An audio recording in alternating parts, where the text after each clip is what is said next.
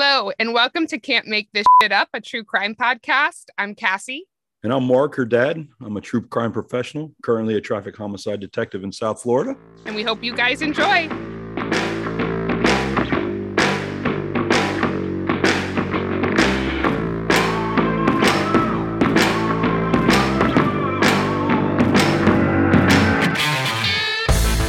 So this week, we're going to do every case that's in the 2000s up until today. It's a lot of cases. So what I'm going to do is I'm going to break it up into 2 episodes, but I'm going to release them both in the same week. Okay. So you guys are lucky. You'll get a little bonus episode. So I'll release, obviously this episode you're listening to now came out on Friday. So I'll release the episode following this probably on Wednesday. And then that'll be the end of the Highway of Tears. All righty then. Or at least our coverage of it. Right. Well, yeah, because it's still on. Some of the cases are still ongoing, right? Correct. So we have a few announcements before we start. Just wanted to say thank you to all of you who've reached out to us and told us that you're enjoying the podcast. It really makes our day when we hear from you guys. Absolutely. Also, if you could please follow us on our social media accounts. Like I said before, that's where we post all our pictures and announcements and all that fun stuff. So we're at Can't Make This Shit Up Pod on Instagram. We're at CMTSU Pod on Twitter. We also have a Facebook group, which is Can't Make This Shit Up, a true crime podcast discussion group. And also you can always email us at can'tmakethissshituppod@gmail.com. We also have a new way to submit questions and case suggestions. If you go onto our Instagram page, there's a link in our bio. That link will take you to a bunch of other links. And the top 2 are 2 separate forms, which you can enter case suggestions or listener questions. But if you're not on Instagram, you can always email us questions as well or case suggestions. The questions have been really fun. We have some more at the end of this episode. So I hope you guys are enjoying the questions as much as we are. Okay, so last week we covered all the cases that took place on the Highway of Tears in the 1990s. So this week, for this episode, this Friday episode, we're going to be discussing all the cases from 2000 to 2010. Okay. So there are a lot of cases. Really? Yes. Our first case is the murder of Tracy Nadine Wolf. Okay. So Tracy was in the process of divorcing her husband, Gordon Darrell Wolf. And on July 5th, 2000, Tracy was working at a Harley-Davidson dealership in Prince George. Apparently, she really loved motorcycles and she loved to ride. So the dealership was just off of Highway 16, which I'm sure you're not surprised to hear now. Not at all. When witnesses saw Tracy running across the lot towards the dealership, Tracy was chased across the lot by her estranged husband, who was holding a large caliber handgun and firing at Tracy as she ran. Oh, God. Okay. Once inside the dealership, Tracy fell, and witnesses later testified that Gordon, her estranged husband, stepped on her back and cold-bloodedly shot her in the head. Wow. Okay. Gordon then turned the gun on Tracy's new boyfriend, whose name was Mark Gillay. He happened to also work at the dealership. That's how they met. So once he had shot Tracy in the head, he turned the gun on Mark and he shot him in the stomach. Wow. So at that point, onlookers wrestled Gordon to the ground and they managed to get the gun away from him. Mark, the boyfriend, was rushed to the hospital and he actually survived his wounds. Okay. But unfortunately, Tracy did not. Assassinated. Yeah. Yeah. So Gordon was obviously arrested and was eventually sentenced to 25 years for first-degree murder, 15 years for attempted murder of Mark, the boyfriend, and then 1 year, an additional year was added for contempt of court, which I tried to find out what that was about because it just makes me wonder, what did you do that you got a year for contempt of court? Yeah. He probably yelled at the judge or something like that, you got to piss the judge off. They give you a year or they give you a year and a day, you're really... And especially down here when they issue warrants, they make it let's say the warrant's $1,000. If they say 1,001, that one is the indicator that they want them held and until the judge sees them. So it's pissing the judge off. So, well, and a year is a long time, so I feel like it had to have been he had to have done something pretty preposterous. Right. Yeah. Well, the sad part of this case is that 10 days prior to the shooting, Police reported that Tracy had inquired about a restraining order against Gordon, but had never actually filed one. Okay. Why? That's a silly question. Only because she was killed in that Harley Davidson, and it's on the Highway of Tears. Is she considered part of this? Yeah. It's pretty much any crime against women. Well, there's also a difference between like, that's why I said there's a lot of speculation kind of and opinions as to who should be included on the list and who shouldn't. Because like, for example, the e-panelist is only, I think, like 18 people are on it. Right. Which obviously there's like over 80. And at the end of all this, we'll talk about like what the criteria is for EPANA and like why certain people are on it and certain people aren't. But I've just personally included any death or missing person that included some sort of violence against women. Okay. So this was one. All right. Our next case is the infuriating story of 3-year-old Savannah Hall. Oh, God. All right. Yeah, this one's not a fun one. Savannah was indigenous. She was a member of the Lake Babine Nation. Savannah was born on September 9th, 1997 in Prince George. Her mother, Karina Hall, was only 17 when Savannah was born and had a very difficult upbringing. Karina had been in and out of foster homes her entire life. She had struggled with drug and alcohol addiction. At the time of Savannah's birth, Karina did not have a stable home and was bouncing around, staying at friends' and relatives' houses, kind of couch surfing. Okay. Savannah's father wasn't in the picture. He was never involved. He wasn't even present at the baby's birth.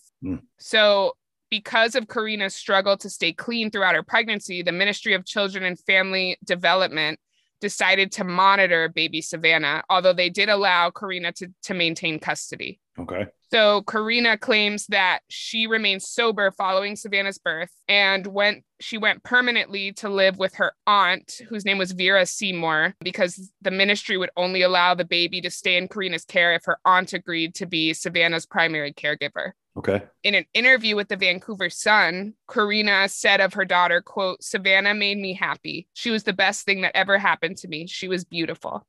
Of caring for Savannah at the time, Karina said, quote, "Savannah was eating food. She was sleeping good. I was the one who was doing everything. I was mothering for my child, and it made me feel good." However, when Savannah was only 1 month old, Karina wanted to move out of her Aunt Vera's home in order to live with another aunt because she claimed there was a lot of fighting and kind of drunken debauchery going on in the home. And Karina didn't feel it was a safe environment for her and Savannah. Oh, wow. Okay. So Karina did the right thing. She went to the ministry and she requested permission to relocate with Savannah, and she was denied. Okay. Shortly after, Savannah was removed from Karina's care. Eventually, Karina found her own place to live and regained custody of Savannah.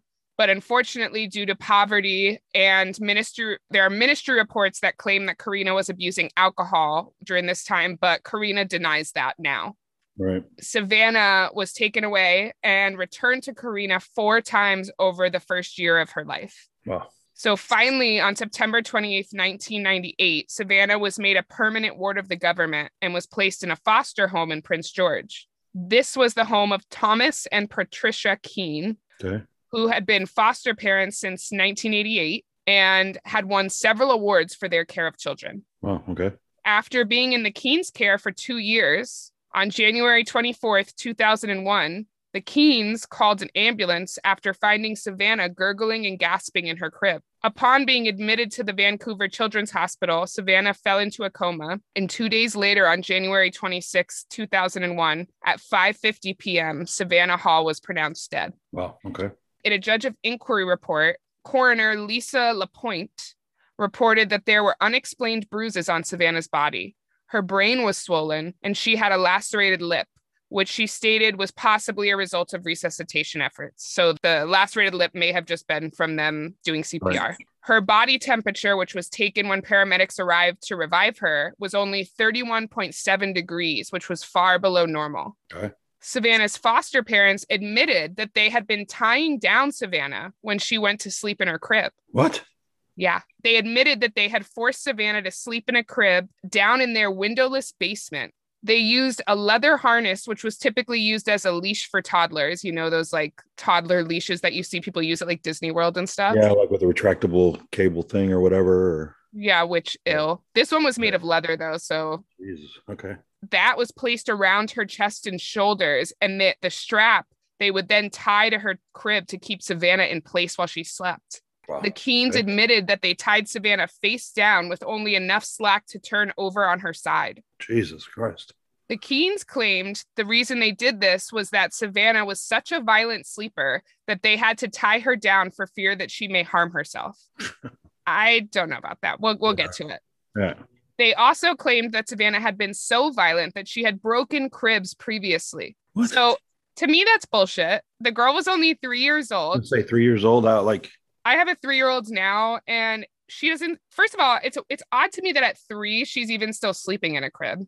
Right. But besides that, even if I had put my daughter in a crib, there's no way that she, even if she tried her hardest, could break that thing. Right. Yeah, that's doesn't make sense at all.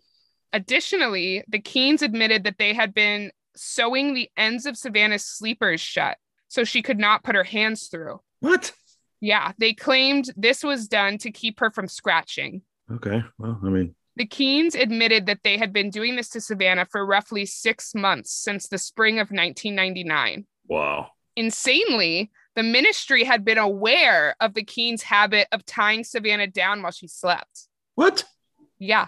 They had been informed in August of 2000. A social worker had been directed to discuss it with a doctor in order to determine if it was indeed necessary or harmful, but the social worker failed to do so. Wow. Patricia Keene swears that social workers approved the use of the harness to tie Savannah down, that they told her it was okay for her to do it.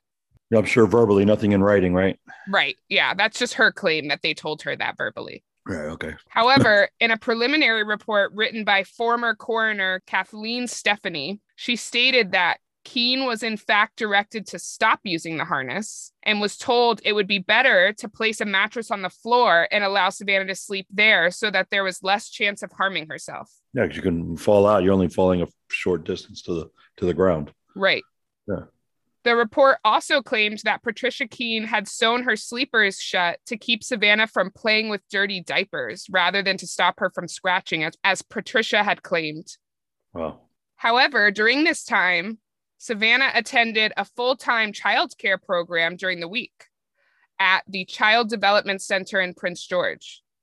Okay. When the staff there were interviewed, they claimed they had never witnessed Savannah act aggressively or violently. They claimed that she had tantrums normal of a child her age, and that when they spoke to her calmly and rationally, she was easily calmed down. Wow. They did attest to the fact that Savannah was having difficulty sleeping and would often have nightmares and wake up. However, the staff stated that she was easily calmed when a staff member would sit with her or hold her or rock her back to sleep. Wow. They explicitly stated that restraints were not necessary to calm her. Unreal. And these were award-winning foster parents, huh? Oh, yeah, award-winning. Okay. In October of 2000, only 3 months before Savannah's death, her doctor reported that she only weighed 33.5 pounds, which was a large decrease in weight from her previous visits. Her weight while in the Keene's care had dropped from the 75th percentile all the way down to the 5th percentile for her age. Wow. When confronted by doctors, Patricia Keene claimed Savannah ate regularly and never complained about being hungry. She claimed to not know why her weight was deteriorating and claimed that she believed it was the result of Savannah having fetal alcohol syndrome, which Savannah had never been diagnosed with. Okay. To this day, Patricia Keene claims that she knows that she had fetal alcohol alcohol syndrome. Jesus Christ. Hopefully while she's sitting in jail. Well, we'll get there. All right. The CDC reported that while in their care, they were concerned with whether or not Savannah was getting the proper amount of food at home, because while in their care, Savannah would, quote, eat nonstop if permitted, and would stuff so much food in her mouth that she would gag in her panic to eat. That's a child who's starving to death. Yeah. For sure. So there was also previous instances in which the Keenes' previous foster children had complained that as a punishment, the Keenes would withhold food from them. In the preliminary report, Kathleen Stephanie wrote, quote, investigation also revealed a disturbing pattern of children developing eating issues when they were with the Keene family home, but that these eating issues disappeared once the children were placed in different foster homes. Yeah, imagine that. Yeah. Surprise, surprise. Both Yeah. Savannah's biological mother, Karina, and Karina's sister, Victoria Hall, so that would be Savannah's aunt, Okay. both also claimed that they had been concerned that Savannah wasn't getting enough food. Victoria told the Vancouver Sun, quote, every time we went to visit her, we'd bring her McDonald's and she'd eat 3 or 4 Happy Meals. I was amazed she'd eat so much. She'd even eat all of the snacks that we brought after. Wow. Karina and her family were also concerned about frequently seeing bruises all over Savannah's body during their visits. Karina and her family members spoke to social workers several times about having Savannah removed from the Keene's care. However, Savannah was not removed. And when Patricia Keene was confronted about these allegations following Savannah's death, she said, quote, they were all birthmarks. There were no bruises. Oh my God. She's claiming that the kid's mother was mistaking birthmarks for bruises. Like, don't you think that she would know if her kid had birthmarks? Yeah, birthmarks and bruises look a little different too. So I'm just saying, Yeah. Anybody that has a child or, well, hell, anybody who's ever had a bruise knows it's not a damn birthmark. Yeah, they don't even look alike. Right. I mean, November of 2000, 2 months prior to Savannah's death, another foster family filed a complaint about the Keenes when a young boy was removed from the Keenes' care and placed in their home. The couple claimed that the young boy had told them of the Keenes' abusive treatment while he was in their care. However, this complaint was never investigated because the ministry claimed that because the boy had already been removed from the home, he was not in immediate danger. Yeah, but all the other kids in their care are. right. Or future kids or. Yeah, basically the ministry was like, oh, well, because this complaint was 2 months after, or I'm sorry, 2 months before Savannah died. So imagine if they'd investigated it. Savannah probably be alive. Yeah. Or even if they just removed everyone until they investigated it. Right. Exactly. Right. Yeah. Put put them on just a timeout or something. So despite all of this, the coroner wrote in her report, quote, I classify this death undetermined and make no recommendations. So to this day, no charges have been filed, but the Keenes were no longer allowed to be foster parents. Oh, imagine that. But they were never charged with anything. It only took the death of a child to unreal. So the Keenes continue to deny any allegations of abuse. Thomas Keene died in 2003 from cancer. Good fucking riddance. Karma. Bye. Wow. However, Patricia Keene filed a lawsuit against the ministry for loss of income because she was no longer allowed to be a foster parent. Please tell me that shit was dismissed. She lost. All right. Thank God. And she wasted a lot of money on attorneys and lost. Good. Fucking crazy. Did they have children of their own? Yeah, they had 2 teenage daughters. What was their condition? Do you know? So they never have claimed that they were abused. But it's interesting because we'll talk about it in a minute, but they did do like a coroner's inquest later on because so many people were like up in arms that no one had ever been charged. Right. They interviewed the daughters, and one claims that she never, because they're adults now. Right. One claimed that she never witnessed any abuse, that her parents were perfect. And the other daughter, under oath, basically said that she blocked everything out and has no recollection. Okay. Which to me, that says either Yeah, A, you saw some traumatic shit and that's why you can't remember, exactly, or B, you can remember and just don't want to say it. Right. Yeah. One or the other for sure. So in October of 2007, a coroner's inquest was opened into Savannah's death. So that's what we were just talking about. Right. But still, to this day, no one's ever been charged in her death. Oh, well, and probably never will be. Yeah. So that's unreal, but happens a lot. So Isn't that crazy? it is.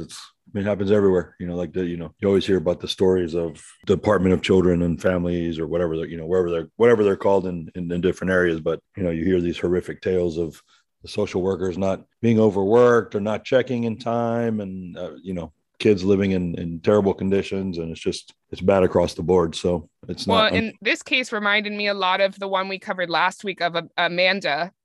Remember the 4-year-old that was, I mean, she wasn't in foster care, but. No, but I mean, it happens, young children are, unfortunately, they're very easily victimized, especially at that age, they can't talk. And, you know. And even when they do, no one like listens. Right. So just very, very fucking world's a fucking cruel place. That's for sure. The next victim was Ada Elaine Brown, which I love the name Ada. I think that's like a fun. Yeah. So Ada was an Indigenous woman. She was found in a motel room unresponsive on April 9th, 2001.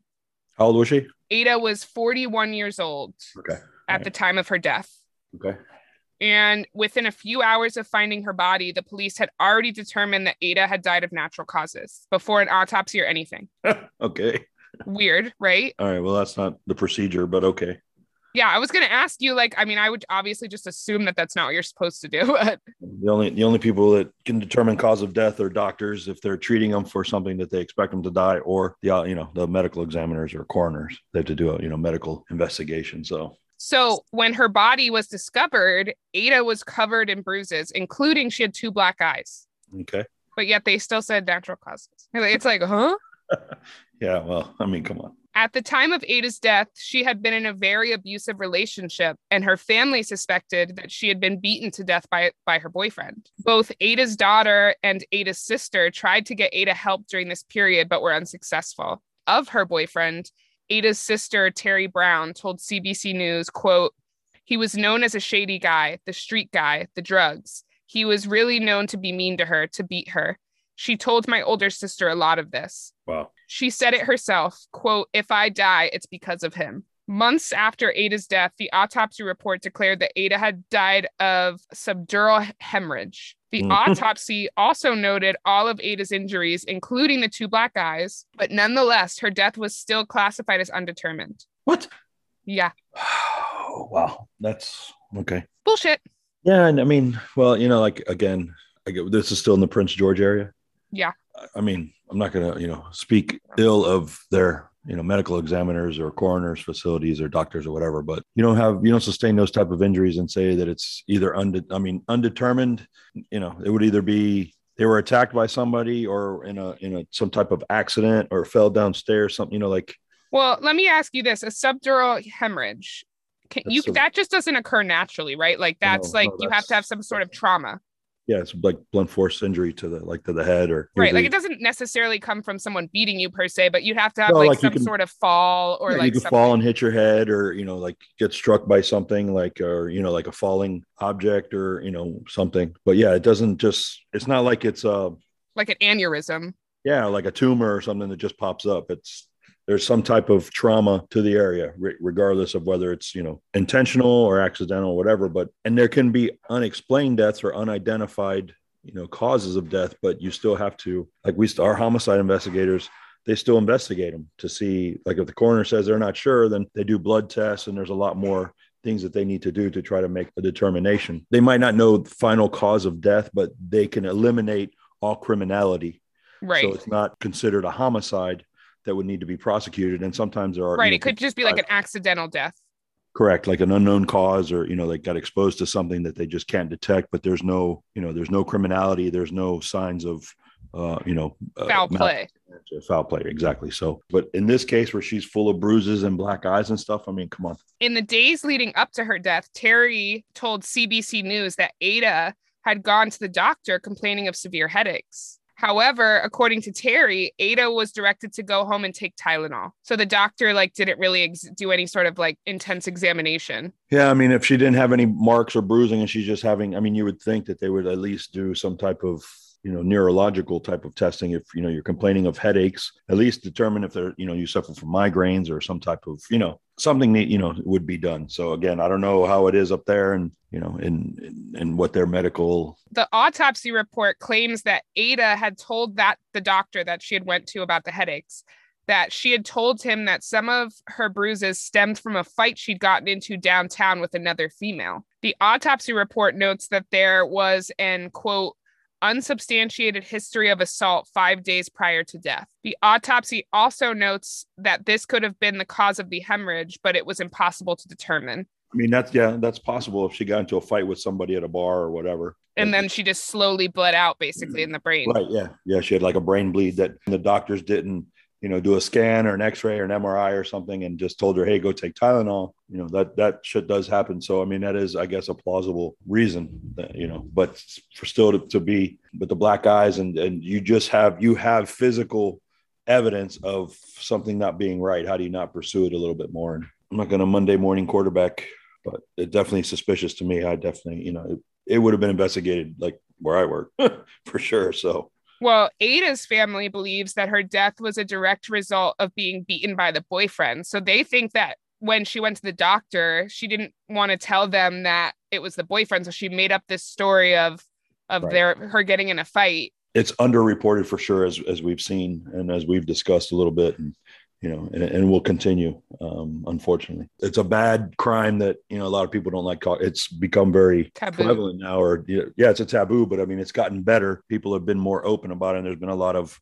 changes and reforms and stuff for domestic abuse and stuff like that. But it's still very underreported, and it still happens quite a bit. So yeah. So they believe that the boyfriend's responsible. And they also believe that because she was Indigenous, very little investigating was done by the police. They believe that that's the reason why the police were just kind of like, oh, another Indigenous girl dead, whatever. Right. Well, I mean, yeah, that's the case too. So, and if she had a history of drugs and stuff like with the boyfriend, or not that I found. No, the boyfriend was known to have like drug issues, but there was nothing that said that Ada did. Okay. That would probably be an aspect as well, as that if she was a known, drug user or she associated with those type of people. Not that it's correct or right, but that I'm sure that probably played a role in them, like prejudice. Yeah. So because that certainly happens. So the next victim was Leah Marie Faulkner, who was living in Prince George during 2002 while she looked for work. On February 11th, 2002, Leah was reported missing by her family after she had asked her parents to babysit her 1-year-old son and had never returned to pick him up. Her live-in boyfriend, whose name was Tyler Neudorf, told the family that she had never returned home. A month later, on March 6, 2002, the police received a phone call from a Surrey lawyer informing them where they could find Leah's body. So I was unable to find out how the lawyer came to have this information. Like, I don't know if because we'll come to find out, as I'm sure you won't be surprised, the boyfriend did it. Okay. But I don't know if the boyfriend called the lawyer to confess, or if it was like some sort of informant that wanted to give the tip through the attorney. Like, I have no idea. Okay. Yeah. I mean, yeah, I guess it could be either one of those, but I would think that if the boyfriend, the guy who actually did it, told the lawyer, there's that attorney-client privilege. Yeah, but I think the lawyer was directed to tell the police by whoever his client was. Okay. That would be interesting to know, but... Yeah, I couldn't find it, but all it said was that they were given the location of the body by an attorney. Okay. So on March 6th, the police found Leah's body in Beaverly Creek near Westlake, and it was submerged under the ice. So where the attorney had told him the body was, it was there. Okay. A month later, on April 19th, Leah's boyfriend, Tyler Neudorf, was arrested for the murder. He confessed to police that after getting into an argument with Leah, he had choked her to the point of unconsciousness. And while unconscious, Leah had vomited and died by choking on it. Tyler was charged with second-degree murder, but through a plea bargain, ended up pleading guilty to the lesser charge of manslaughter. On October 3rd, 2003, Tyler Neudorf was sentenced to 7 years plus time served. That's all he got. Yeah, well, manslaughter. That's why. In 2007, which is the year I graduated high school, Tyler was soon to be up for parole. So he had to complete a prison family violence program in preparation for his release. Okay. However, while in the program, Tyler made several startling confessions. He admitted to the program's counselors that the murder of Leah was not actually a heat of the moment killing, that he had actually planned it because she had told him that she was going to report him to the police. Because several days prior to that, Tyler admitted that he had been abusing Leah's son and had on one occasion had beaten the son so badly that he had broken the child's arm. The child was only 1 year old. Oh my God. So I guess once he broke the kid's arm, his girlfriend was like, I'm turning you in. Right. So in order to keep Leah quiet, Tyler murdered her. So he planned it. Fuck. Wow. He also admitted that the idea of killing Leah had, quote, excited him. And he confessed that the light sentence he received amused him, and he laughed while telling counselors about it. According to the province, Tyler, quote, admitted he sexually intimidated, belittled, and bullied Faulkner during their time together, to the point where he had done a dry run some months previously. He put her in a stranglehold and considered killing her, but backed off. Wow. So he had tried to kill her before and then thought better of it. Jeez. He was practicing. Furthermore, Tyler admitted that had Leah's son been home during the time of the murder, he would have murdered the kid as well. Yeah, he's just like spilling his guts to these counselors. Like, what an idiot. And did they do something about that? Hopefully. So kind of. He also, but there's more stuff he admitted. He didn't stop there. This kid's like, first of all, I'm like, don't get me wrong, I'm glad you admitted all this. Diarrhea of the mouth. He's like, yeah, like, I'm glad you admitted all this because, you know, obviously I want people to know like what a piece of shit you are. But what an idiot. Like, you're just literally like having diarrhea of the mouth, like telling them all your innermost things. It's like, dude. Yeah, but maybe he feels because he got away with, he got away with it. Maybe he was feeling, he was getting that they can't catch me complex, or, like that kind of that God complex. Like, maybe he got that they can't catch me type of thing, or they've already convicted me of this crime type of thing. And, proud of himself. These sick fuckers, they come, they get crazy and, they start thinking things. And well, the other thing that he also admitted to is that he had planned to murder his parents as well. He claimed while he was a teenager, he had snuck into his parents' bedroom while they were sleeping with a shotgun. He pointed it at them and then changed his mind at the last moment. Oh, he's a sociopath. Yeah, like he's nuts. Yeah. Whew. Given all of these admissions, the parole board voted to detain Tyler past his release date. So as of 2007, when this happened, they had only voted to do that in 4% of cases. So it's like very rare. However, 2 years later, on October 1st, 2009, Tyler Neudorf was released from prison and he's a free man today. Fantastic. Yeah, this piece of shit's just walking around in Canada somewhere. Wow. What's his name? Tyler what? Neudorf. I'll try to remember that. Yeah, so our Canadian listeners, if you come into contact with Tyler, run. Yeah. Run away. Yeah, she's... So Leah's parents obviously feel let down by the system. They don't believe their daughter received the justice she deserved. Oh.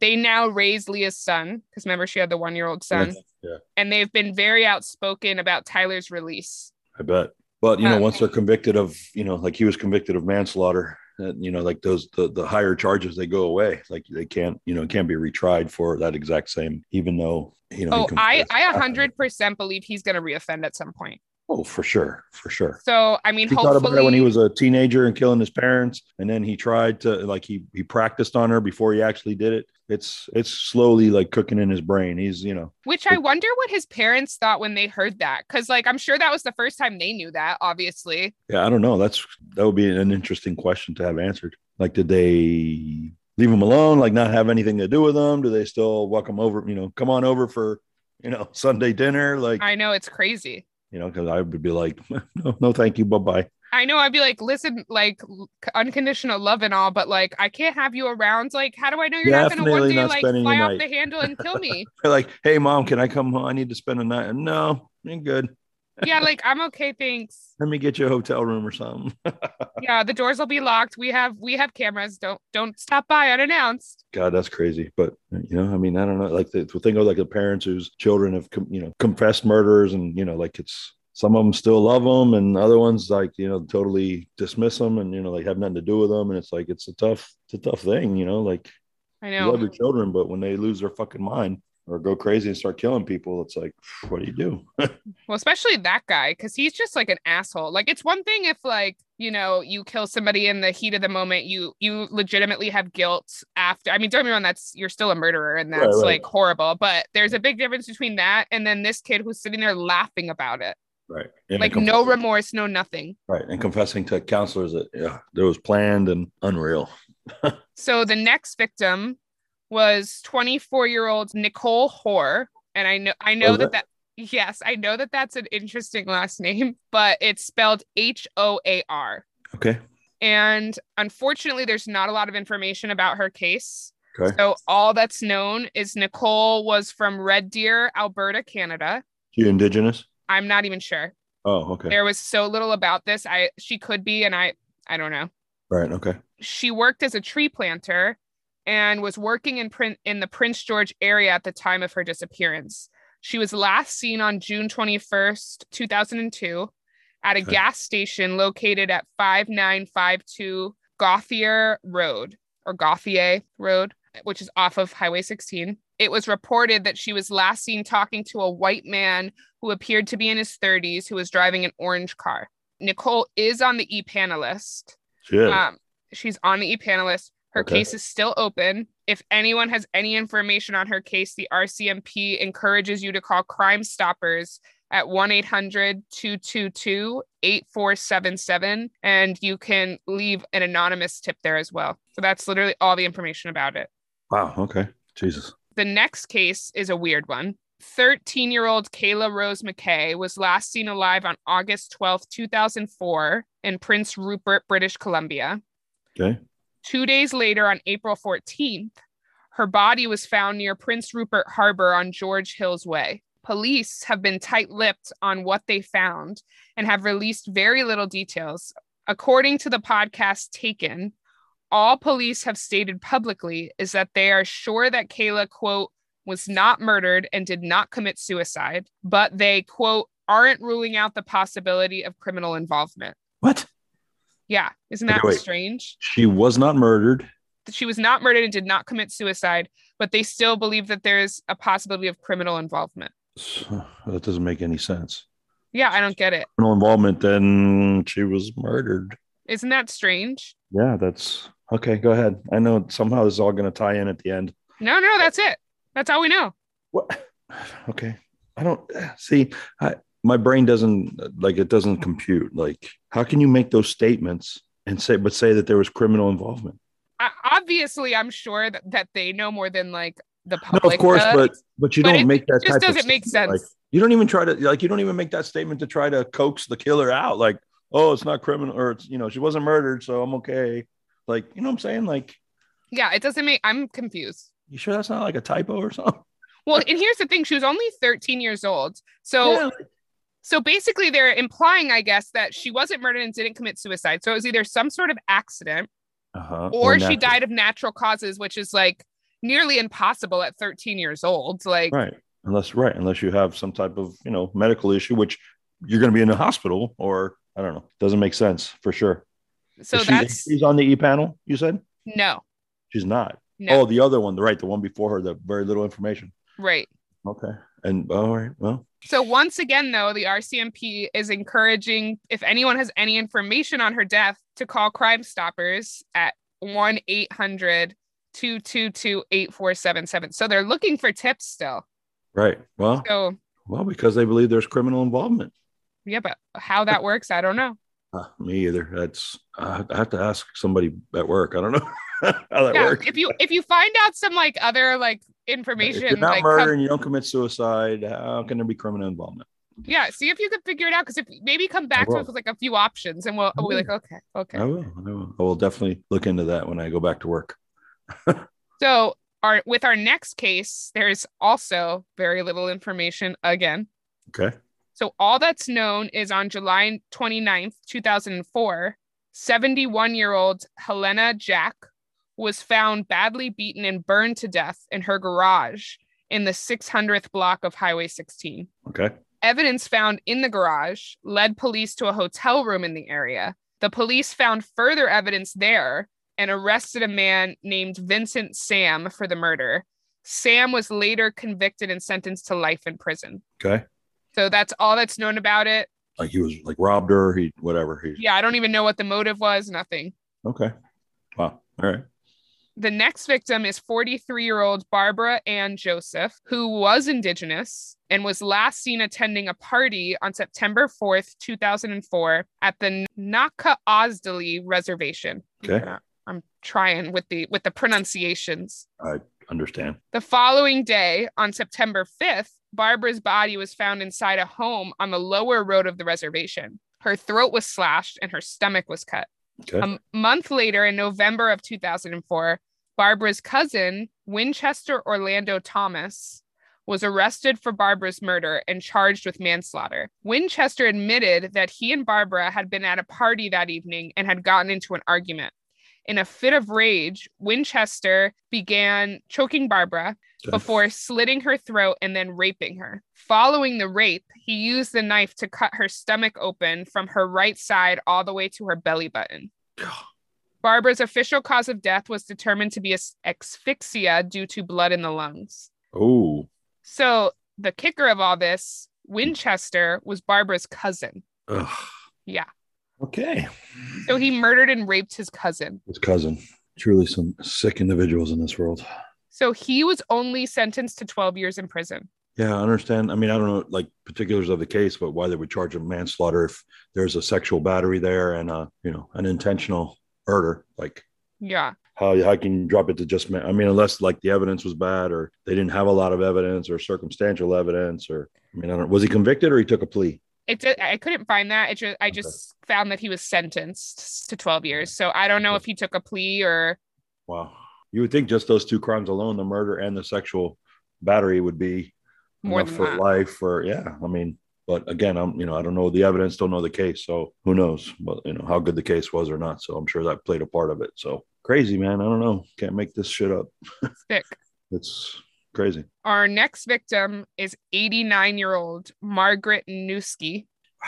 Okay. She was an elderly Indigenous woman who was last seen on the afternoon of October 2nd, 2004. She was seen hitchhiking near Notley Road, the Notley Road turnoff on Highway 16. Margaret's family informed police that she suffered from dementia and had difficulty walking due to health issues. In the past, Margaret had been known to hitchhike to go to Prince George in order to play bingo and visit family members, which I love the fact that she played bingo. I just think that's like the cutest.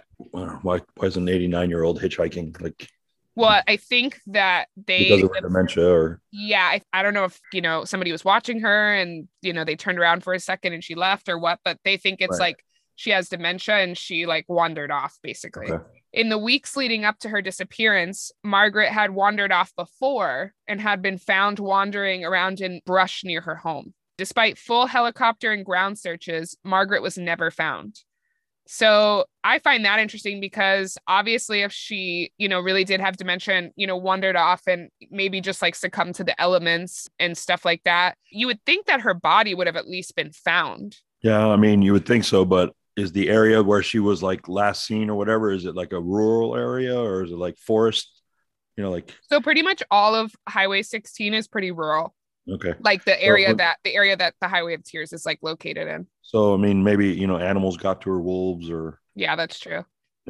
So that's always a possibility when you're out in those, those like forested areas or, heavily bushed areas and stuff. You have, animals and predators and stuff that naturally, and all kinds of animals, like, even like raccoons and shit. Like, do they have raccoons in Canada? Is that a dumb question? I don't know. I would think that maybe they do, but I don't know for sure. We have them down here, and I know they like to take body parts off of scenes. So, well, because like even some states don't have raccoons. So really, yeah, like I don't think that there's. I never saw a raccoon when I lived in Vegas. Like maybe it's too hot there for them. Maybe I don't know. Maybe I'm dumb. Maybe there are raccoons, and watch Kim's gonna like listen to this episode and be like, "You dumb idiot! There are raccoons in Vegas, you dumbass." I mean, I don't know. That's a good question. I don't know if raccoons are everywhere or. I swear I'm smart, guys. I swear. So any raccoon enthusiasts out there? Yeah, raccoon enthusiasts, shoot me a message. I need to know. So the next victim is Melanie Dawn Brown, who was found shot to death in her apartment's basement at around 4 p.m. on December 8th, 2004. Her apartment was located in the 400th block of Ogilvie Street. Melanie is on the e-panel list, and her murder still remains unsolved today. Jesus, okay. And that's the only information that we know about it. Oh, okay. I know you're going to be shocked, but there's also very little information about our next victim. No. Her name is Mary Madeline George. She is an Indigenous woman. Okay. She went missing on July 24th, 2005 at around 6 p.m. Mary was walking to a clinic located within the Spruceland Mall on Ospica Boulevard in Prince George. Her family told police Mary suffered from both amnesia and depression. Well, okay. Which I found that interesting because, like, you don't really meet people every day who suffer from amnesia. Oh, like, did she have some type of, like, head injury or? I don't know. That's all that, like, is stated. But they, her family thinks that may have contributed to her disappearance because obviously if she was like walking and suddenly had some sort of bout of amnesia. Right. But Mary's never been found. She was also hitchhiking when she was walking along the road, but some witnesses say that they saw her like attempting to hitchhike. Okay. So, it's also possible that the wrong person picked her up, Right. Yeah. The next victim is another Indigenous woman who is also on the EPANA list. Tamara Lynn Chipman was last seen in Prince Rupert on September 21st, 2005. It was reported by witnesses that Tamara was hitchhiking in an area known as Industrial Park. Okay. It is believed Tamara was attempting to hitchhike home to Thornhill, British Columbia, because the following day, on September 22nd, she was due to appear in court to address assault charges. When Tamara didn't return home, her father, Tom Chipman, reported her missing. Okay. So volunteers from her home community, which is Morristown First Nation, organized a large search party and searched between Terrence and Prince Rupert, but didn't find anything. Okay. According to a CBC interview with Tamara's aunt, Gladys Raddick, Tamara's family is unaware of any searches conducted by the police. She claims the police paid the case very little attention because of Tamara's record and that they believed that Tamara was a drug addict and that she was involved in sex work, which her family denies that either of those things are true. Okay. It's been suggested that Tamara may have voluntarily disappeared in order to avoid her assault charges. However, her family maintains that Tamara never would have left her 2.5-year-old son behind, Right. and also claim that her bank accounts have remained untouched since she disappeared. Okay. And her body's never been found. And no. Okay. According to Tamara's aunt, the family hasn't heard anything from the EPANA task force at all, although Tamara is listed on it. Right. Which is odd because you would think they would at least call to ask some questions. Yeah. Yeah. They didn't even do that like initially, like when they. According to her aunt, no. Like no one in the family has heard from the task force at all. Okay. That's weird. Tamara's aunt said, quote, "It's not high on their priority list. They could be doing their own search parties. There's no support out there for my family." There's got to be a reason why some of these, they're on the panel, she's on the panel, but why some are more, I guess it has to do with their background or whatever. And like they said, I'm sure that's a possibility, but. Well, the interesting thing about the e-panelist is one of the criteria to be involved on it is that the victim had to be involved in some sort of like high risk, what they call a high risk lifestyle, which I don't like that term, but that's like one of their criterias. So it's interesting because you hear of some of the people on the EPANA list, they have great things to say about the investigators that are investigating it. But then you hear of stuff like this where they haven't even been contacted. And normally I would be like, well, maybe it is because they think she, was involved in sex work and drugs. But clearly, if that's a criteria to be on the list, then they all have that. So. Right, exactly. It shouldn't be a reason not to investigate. It's one of the criteria to get on this task force. So, well, they consider, which I find interesting. Don't get me wrong, like hitchhiking is a dangerous activity, but they even consider people who frequently hitchhike to be living a high risk lifestyle. So some of the people on the list, they're not known to be like involved with drugs or sex work, but they just because they hitchhike so frequently, they met that criteria. Gotcha. Okay. Odd. But of Tamara, Gladys said, quote, "She was the humor, the laughter behind all of us when we were all at home for family gatherings." Since Tamara's disappearance, Gladys co-founded Walk for Justice, an organization which is dedicated to raising awareness about all of the missing and murdered Indigenous women across Canada. Tamara's family, like many other families, at this time they were still calling for a national inquiry into the Highway of Tears. So we've heard that before. Just spoiler alert, there does end up being one. Okay. Eventually, but this was at a time, obviously, when that hadn't happened yet. Right. I think we talked about the last time, why did it take so long for this to come to light? But well, we'll find out that the government, which I'll talk about it at the end, but of the next episode, but the government did some shady shit involving this. Oh, really? Okay. Like real shady shit. All right. Our next victim is 20-year-old Candice Marie Kalmakoff, who was a nursing student at the College of New Caledonia. On New Year's Eve of 2006, Candice went with a friend to Iron Horse Pub. So I Googled this pub because I was like, man, that's a cool ass name for a pub. And I kind of wanted to see, is it still around? Biker bar, probably. No, it is still around. It does Okay. sound like it would be like a biker bar, but Yeah. if Iron if it's Horse, the yeah. same one, which I think it is because it's in the same like area, Right. the pub is like beautiful. It has this like really pretty backyard. It overlooks like the mountains. Okay. So just after midnight, Candace and her friend left the pub to go home with an acquaintance that they had ran into at the pub. The acquaintance was Vernon Kyle Wilson. The two friends went to Wilson's house and continued drinking, continued partying until finally Candace's friend was tired and went to leave. At that point, Candace and Wilson went into his bedroom and began making out, or snogging for you Brits. Oh God.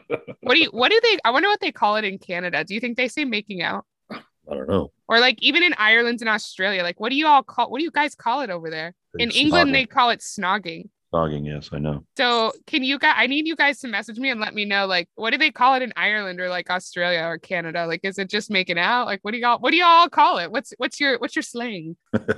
What's the lingo? What's the lingo? So while they were making out, Candace pulled away from Wilson, and this, for some reason, completely enraged him. Okay.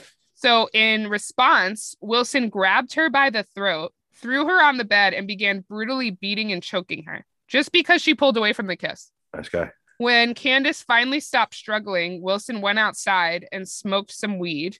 After smoking, he returned to his bedroom and watched violent pornography and then raped Candace's dead body. Wow. Okay. All because she literally pulled away from a kiss. Right. Like, what the fuck?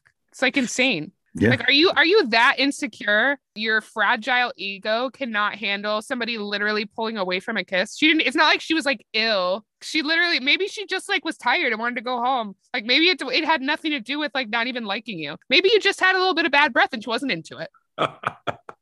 Well, clearly, he chose to handle that situation in that manner. Yeah, like a fucking little shit. Yeah. Well. The next day, which was New Year's Day, Wilson threw away the bloody sheets into a dumpster.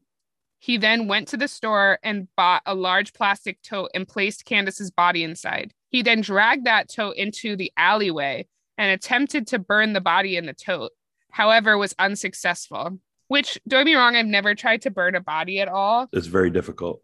Okay, I was going to ask that because I've obviously heard in other cases of people doing it, but like, obviously, since he was unsuccessful, I'm like, well, it must not be like as easy as you would think it is. Yeah, no, it's very, very hard to burn a body. In a panic because he couldn't burn the body, he called his stepfather, who told him to turn himself into police. So at that point, Wilson contacted the police and led them to Candace's body at around 8 p.m. that evening. Wow. What would you do if I called you and I was like, hey, I murdered somebody. What do I do? Exact same thing. You'd be like, go to the popo. I mean, that's what I would do too, as a parent. I mean, sorry, can't help you. Speeding ticket, I can work, I can do something, but murder somebody, you're on your own. Well, you got to answer for your actions, my friend. Got to. All right. That's it. Vernon Wilson was only 19 at the time of the murder. He was charged with manslaughter and he was sentenced to life in prison with the possibility of parole after 13 years. Yeah. There's some odd statutes up there, or odd sentence guidelines up there in Canada, but he was sentenced in 2007. So he was up for parole in 2020. I tried to find the outcome of his parole hearing, but I couldn't find anything about it. So it's possible that he's out there walking the streets of Canada.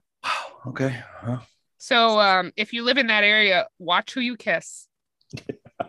Because this guy could be out there and he's fucking crazy, clearly. Our next victim is 14-year-old Ayla Katarina Sarek Auger. Ayla was the youngest of 6 children and was part of the Clately 10A First Nations. Ayla was very close to her mother, Audrey, and her siblings. On February 2nd, 2006, Ayla, her sister Kyla, and their brother Tim all went to the Pine Center Mall in Prince George. While at the mall, the siblings ran into a group of their friends who all invited them out drinking that evening. Both Kyla and Ayla agreed to join, and Tim declined and returned home. At some point within the night, Kyla and Ayla got separated, although it's unclear how. I tried to find information on it, but it's not really out there. So somehow they got separated. Okay. The next morning, on February 3rd, Kyla returned home expecting to find Ayla, but Ayla wasn't there. When Ayla still hadn't returned home by the following morning, Audrey, Ayla's mom, went to the police. Unfortunately, the police did not initially take Ayla's disappearance seriously. They told Audrey, her mom, to wait 78 hours before filing a report in case she came home. Wow. Okay. So an official missing persons report was not filed until February 6th, which is 4 days after Ayla was last seen by her sister. Unreal. 4 days later, on February 10th, 2006, a man was driving along Highway 16 and had pulled over. He discovered a nude body laying in the ditch alongside the road near Tabor Mountain on the outskirts of Prince George. The body was later determined to be Ayla, as she had been found wearing a necklace which Audrey had been able to identify as one she had given to her.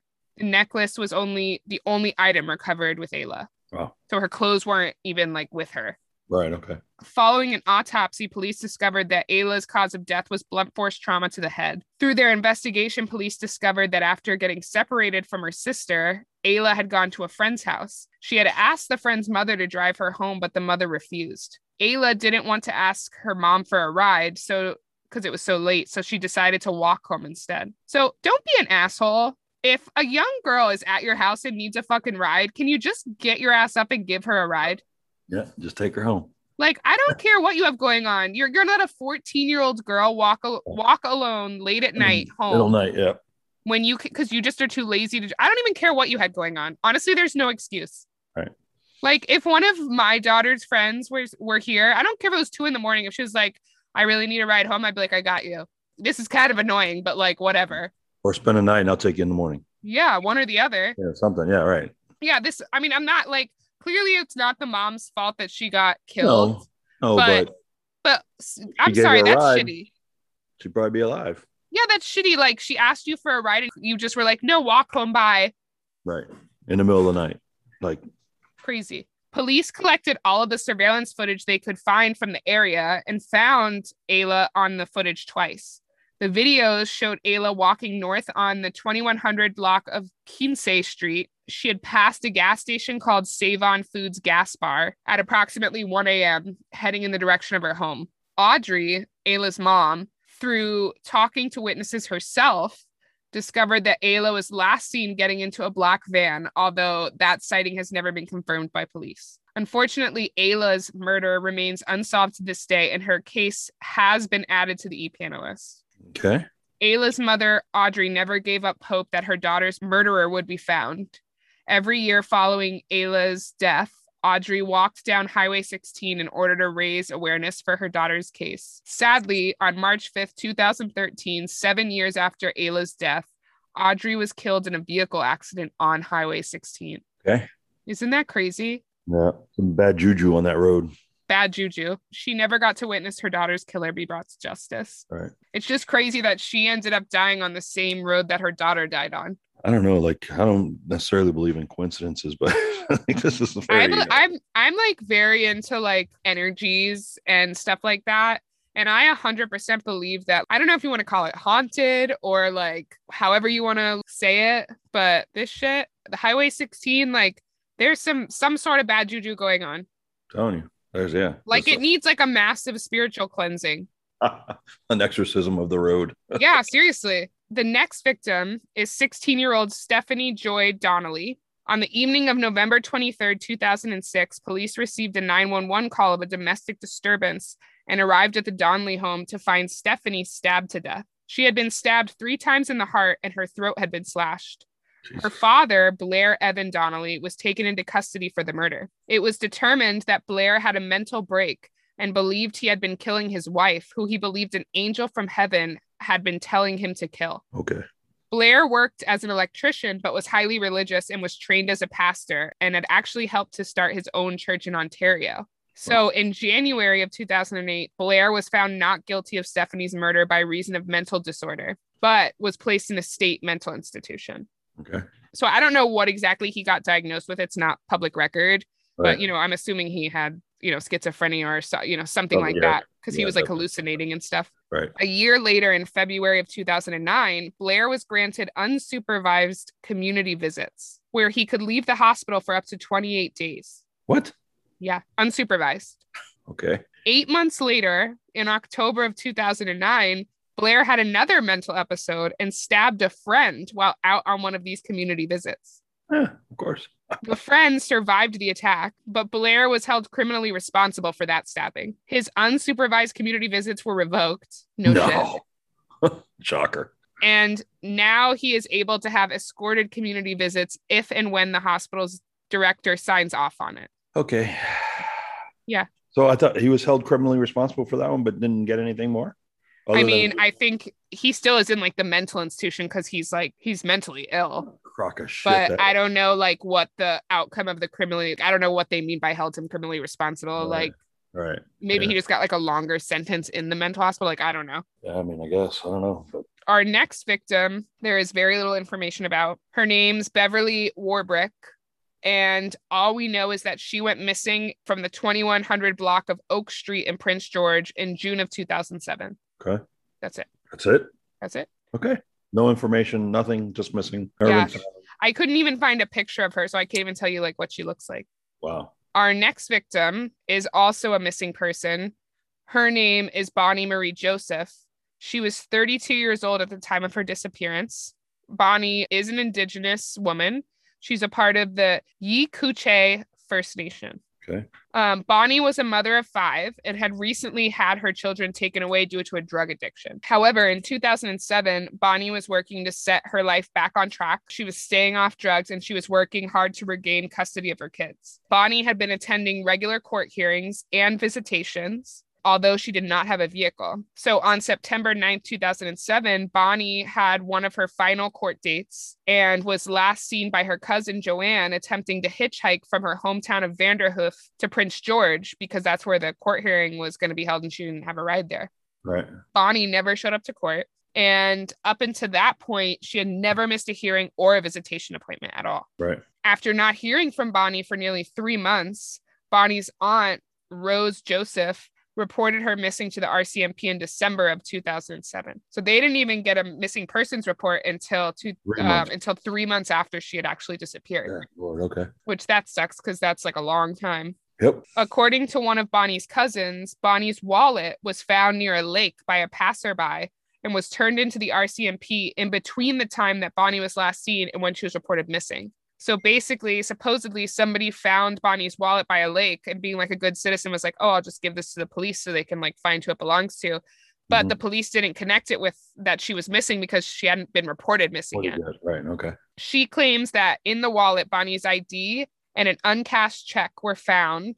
The cousin also claims that this information was told to Bonnie's sister by the RCMP.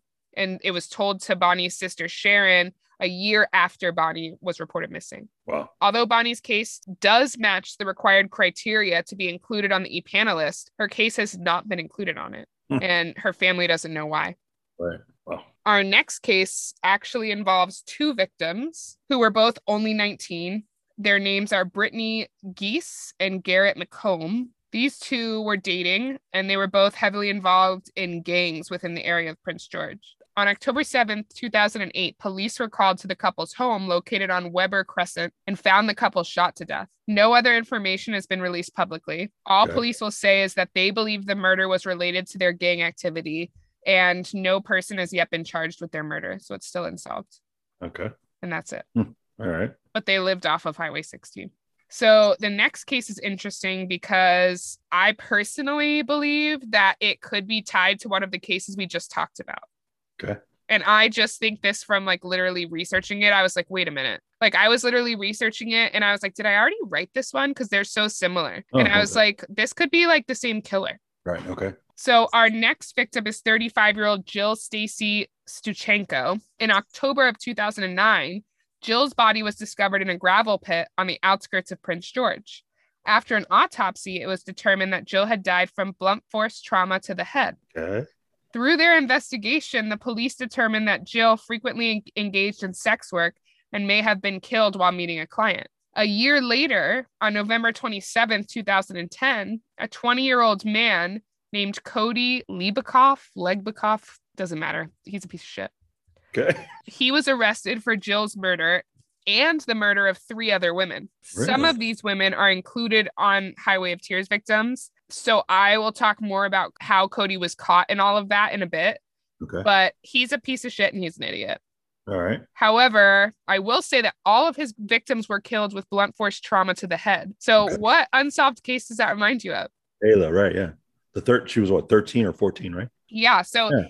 and the interesting thing is that when I was first reading this, I was like, oh, well, most of his victims are like in their 30s and they're like sex workers and stuff. But then one of his last victims was like 14. And I was like, I really think that he for killed sure. Ayla. You ever own, didn't she get into a black van, or then wasn't there like a report? Yeah. You ever own a black van, or? Well, the vehicle he was caught in is a truck. Oh, okay. But I mean, I don't know if like he had access to a van, like. Right. I mean, I'd call that a lead. So the next victim, we're going to talk more about Cody in a second. Okay. So the next, because I want to go in chronological order. Okay.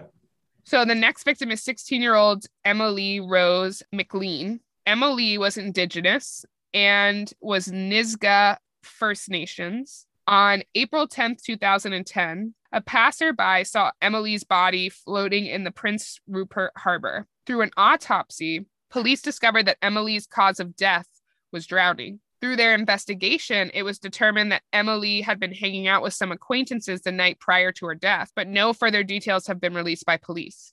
They have not publicly classified Emily's death as a homicide, but they do admit that they have not ruled out foul play. Okay. So basically, she was found drowned, but they don't know that. They think maybe somebody could have contributed to that, or it could have been an accident. But okay, right. It's going to require further investigation to figure it out. Right. So the next victim is 23-year-old Natasha Lynn Montgomery. She was last heard from on October 26, 2010, when she called her parents to check in. After not hearing from Natasha for some time, her parents reported her missing. 3 months later, serial killer Cody Legbikoff, that's the one we just talked about. Right. Who he also had killed Stuchenko. Right. He was arrested for Natasha's murder. Her body was never found, but when Cody was caught, Natasha's DNA was found on his hoodie, shorts, an axe, and throughout his apartment. Axe? Yeah. Okay. So our next victim is Cody's third victim, 35-year-old Cynthia Frances Moss. Cynthia was last seen on September 10th, 2010 in Prince George. She was reported missing by family members on September 23rd after they hadn't heard from her in nearly 2 weeks. Cynthia was also known to engage in sex work. So on October 9th, RCMP officer Kent McNeil was walking in LC Gun Park and discovered Cynthia's body. At the time of her discovery, she was almost completely skeletonized and her head was detached from her neck. Her pants were also found around her ankles. Following an autopsy, it was determined that she too had died from blunt force trauma and penetrating wounds to the chest. Okay. The final victim of Cody's was 15-year-old Lauren Dawn Leslie, and this was the murder that got him caught. Okay. So on November 27, 2010, Cody met Lauren on a popular Canadian dating app called Nexopia. Okay. So I assume that's their version of like Bumble or whatever. Right. Okay. Cody's screen name was One Country Boy. Okay. Ill. Yeah. Like already ill. Like if I've never even been on a dating app, but if I were to be on the dating app and I were to scroll left or right or whatever, and it was One Country Boy, I would be like, nope, no. That's a big no for me, dog.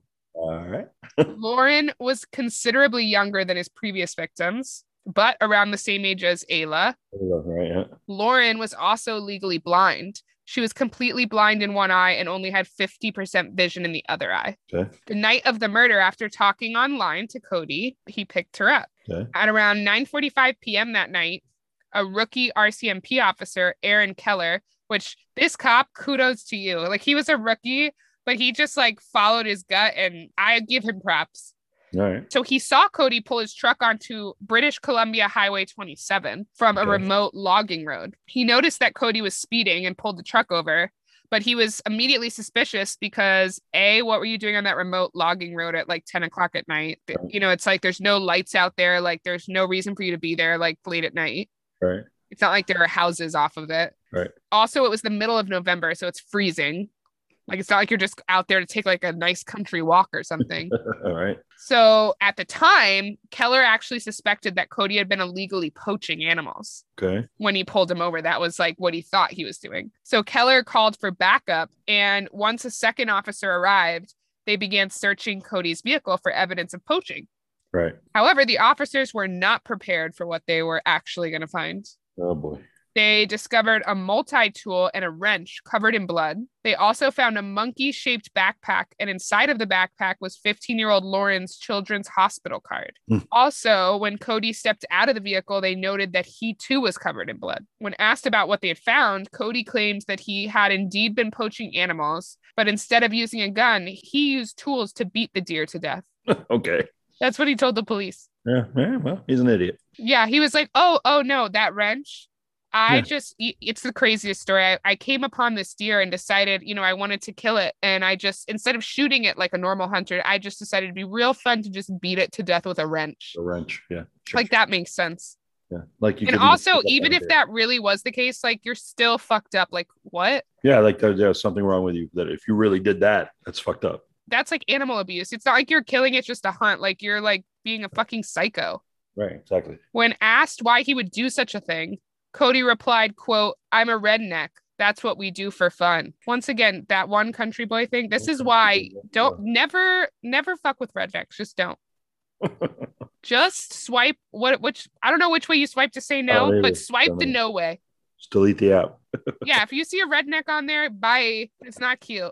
So that lie clearly did not fool police. Right. They're like, sure. Right, so they were also not fooled because there was no deer carcass located in the truck. So why would you just beat this deer to death and then leave the carcass and be like, okay, bye? Yeah, exactly. Getting an uneasy feeling from Cody, the officers decided to arrest him under the Canadian Wildlife Act because he'd admitted to animal abuse, and poaching. And poaching, right. And so they requested that a conservation officer with tracking skills come out to search the area and see if they could find a deer carcass to, corroborate his story. Right. Once the conservation officer arrived, he tracked the truck's tracks back down to the logging road, and then he found where it had been parked. Then he located Cody's footprints in the snow and followed them to the remains of Lauren. He had beaten her to death with the wrench. Shocking. After Cody's arrest, he was linked by a DNA to the murders of Jill Stuchenko, Cynthia Francis Moss, and Natasha Lynn Montgomery. So he had killed those three people, but hadn't been linked to it until now. Right. Okay. At the trial, Cody pled not guilty to all 4 counts of first-degree murder. Okay. He testified that he had been involved in 3 of the 4 deaths, but had not been the one to commit the actual murders. He claimed it was 3 drug dealers who had actually committed the murders, but he was too scared to name them and would only refer to them in court as X, Y, and Z. Okay. We believe you. No one was buying it. No, I'm sure. On September 11th of 2014, Cody was found guilty on all 4 counts and was sentenced to life in prison with the possibility of parole after 25 years. He was also added to the National Sex Offenders Registry because of all the sexual assaults committed in the commission of his crimes. Mm-hmm. British Columbia Supreme Court Justice Glenn Porrett said of Cody, quote, "He lacks any shred of empathy or remorse. He should never be allowed to walk among us again." I would agree. So we're going to stop here for this episode. But the last part of our Highway of Tears coverage will be out on Wednesday. So keep an eye out for that. You don't have to wait long. It's only a couple of days. So we're going to end with our 2 questions. All right. Okay. So the first one is from Alicia. What is the most interesting case you've looked into so far? So I'll let you answer and then I'll say which one I thought was the most interesting. Oh, one that we've already covered? Yeah. I'm intrigued by this one that we're doing right now, only because of the length of time that it's been going on and the fact that there's still cases unsolved. And I want to get to the end. So I know, so we can talk about that task force that, may or may not be doing everything they can be doing. So I would say this one so far has been, and I have to say that one that we covered back in the Australian one with the family. Oh, the Trout family. The Trout family. That was a little freaky too. So I was like, that one's a mystery. Yeah. So I would say those 2, but this one right now that we're covering is so far been, just because there's so many unanswered questions that may or may not get answered in the last episode, but I'm sure they won't be because it's still an ongoing investigation. But you are correct. Spoiler alert. Yeah, well, we've already discussed that. So yeah, I would say those 2, this one and the Trout family. I think my favorite so far has been the Alize Matsunaga one. And I think the reason why is because, well, I found that medical examiner to be like the most interesting. Like, Yeah, he was such a quite a freak. character. Yeah. But also, I just find it interesting because it's kind of one of those open-ended cases where obviously you know who did it, but it's like one of those where you're like, you really could see it being one of two ways. Like either she's just a cold-blooded killer who was out for revenge, or like she was an abused woman who like snapped. Right. So I think that's the part of it that I find interesting is like, we'll never know like what the true Right. story is. And on top of that, the whole idea of like, did she have an accomplice or not? I thought was interesting, you know, which once again, we'll never know for sure. But, Right. you know, I think just because there's a lot of open-endedness to it, it was like interesting. Our next question is from Terry with an I. Terry So with it's an- funny because last week, I don't know if you remember that we had Tony with an I. Tony with an I, and And this Terry now with it's an I. Terry with an I. So Terry's question is for me. So Oh gosh. you don't even have to answer. Okay, then I'll sit here quietly.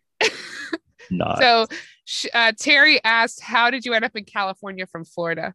Oh, He's like, long story. No, it's Wow. not that long, but I've actually lived in a lot of places because I obviously moved out when I was 18 and I like went to college and all that. So I like have lived all throughout Florida. I lived in Warner Robins, Georgia for a little bit. I lived in right outside of like Dallas, Texas for a little bit. And then I actually lived in Las Vegas for a little bit, which is funny because Terry told me in her email that she lives in Nevada, actually. So Terry, Oh, okay. I too lived in Nevada for a minute, but I lived in Las Vegas. And then that's where I met my husband because he was in the Air Force at the time and he was stationed there. So I met him in Las Vegas. And then he is originally from California, where I live now. So once he got out of the military, we decided to move back to his hometown. So that's how I got to California. Told you I was going to sit here quietly. The That's end. true. That's exactly what happened, more or So less. thank you, Terry, for that question. I like being the one to answer. And You're such a girl. Just kidding, ladies. Just kidding. all right. So we'll see you in a couple of days. Yeah. Thanks for listening and hope you enjoy it. Please send us more questions. Like I said, we have that new form in the link in our bio on Instagram, or you can just email them to us at can'tmakethissshituppod.com. Either one is fine. Also, please, please, please, even if you don't listen on Apple Podcasts, if you could go on and write us a review, it's really helpful because we get more listeners that way, the more reviews that go in. So if you could just hop on there and just write us a little something, something, that'd be great. I got a question. If they're not listening to us, how are they going to review us? No, I said if they're no, I said even if you don't listen to us on Apple Podcasts. Oh, okay. Because you know, some people listen on that platform. I got Spotify you, and like got all you. sorts Okay. of stuff. Sorry. I had an old But man. yeah, also those who aren't listening, if you could leave a review, that'd be great too. Hey, yeah, just review us. You don't know what we're doing, but hey, sorry, I had an old man moment. Sorry. I know you're all. There's only one podcast to now. It's all new to me. All right. Well, until next time. Bye. Bye.